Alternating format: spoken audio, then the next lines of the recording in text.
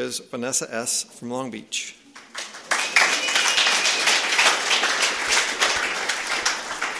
Thank you. Hi, everyone. My name is Vanessa, and I'm an alcoholic. First, I want to say happy birthday to Desiree on 7 years. That's amazing. Congratulations.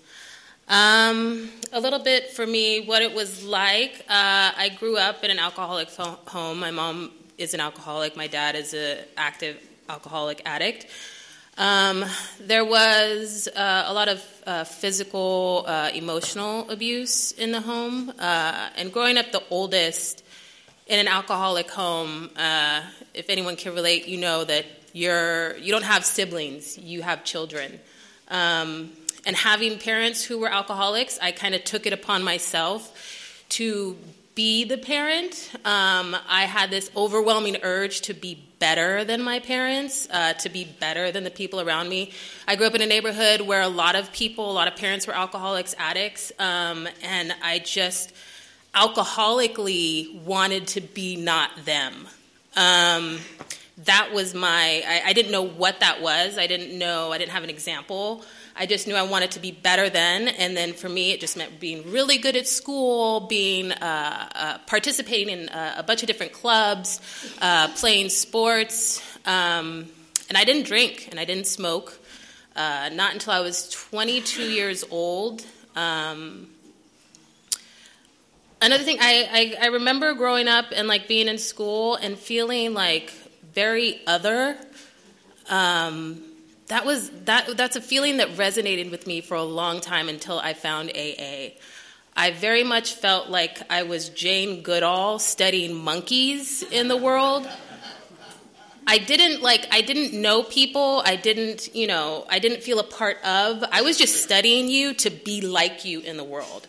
You know, the little girls that would poke the little boys' backs because they like them. I'm just poking random little boys' backs because I think that that's what you're supposed to do. I didn't like anybody. I just had this sense of otherness, and I felt like I didn't belong.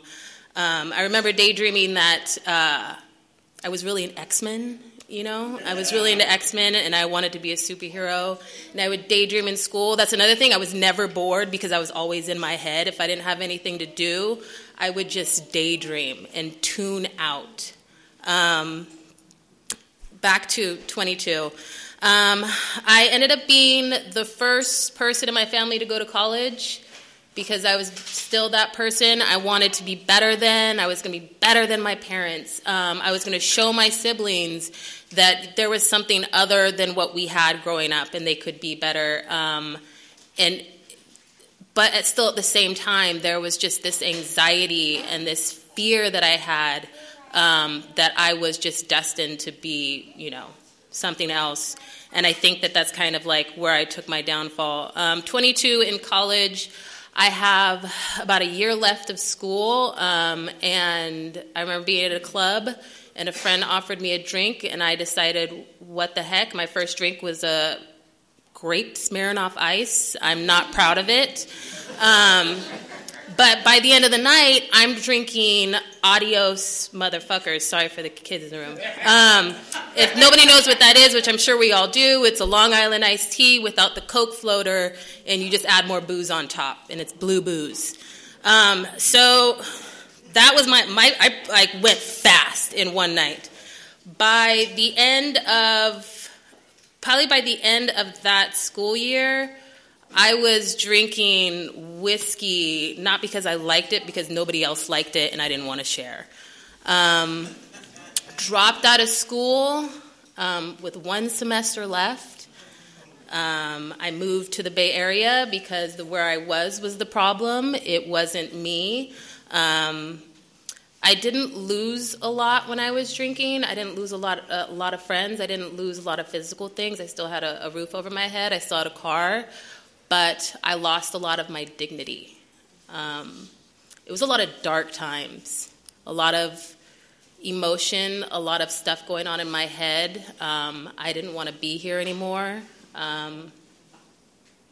It was really dark. It was depressing, and I didn't know what it was. Being the daughter of an alcoholic, you would think that I would recognize what it was, and I had no clue.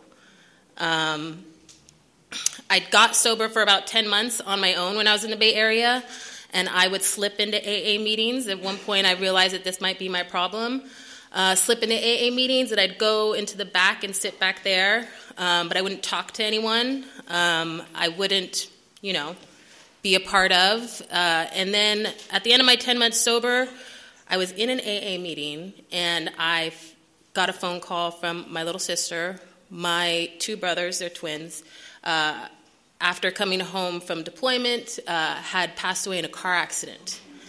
I was in an AA meeting, and one of the beautiful things that will always stick with me is that I was screaming outside of that meeting, and all of the women in the meeting just came rushing to me. They had no idea what was going on.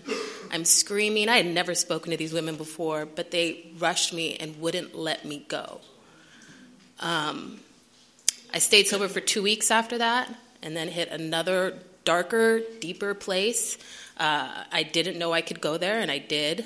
After about 6 months of just drinking myself into a deeper hole, I sent myself to rehab. I think you got to be in a desperate place to send yourself to rehab. I got into a car accident myself, drunk, totally destroyed my car.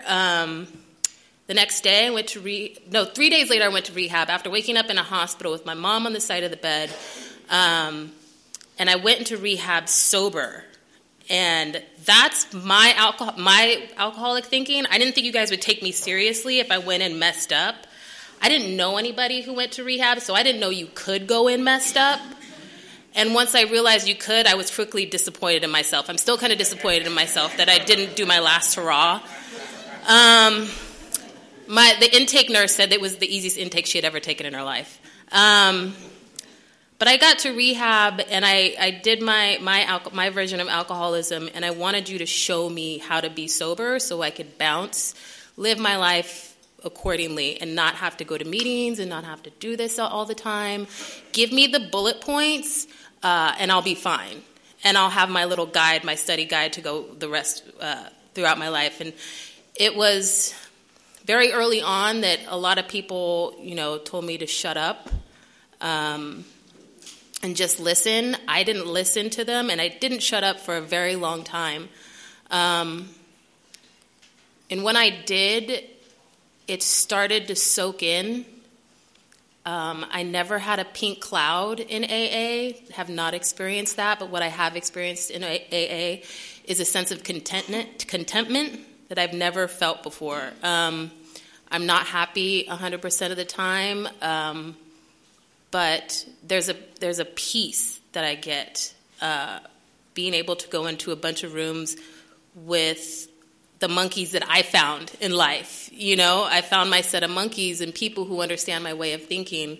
And I have an amazing sponsor. I have amazing friends in my life who have been able to guide me along this journey. And one of the things that I find contentness in is just, I've never met any of you in my life, but the fact that there are other people that gather in groups to talk about the terrible, shitty, depressing things that they've done that are on the same par as mine gives me a real sense of belonging that I've never had before.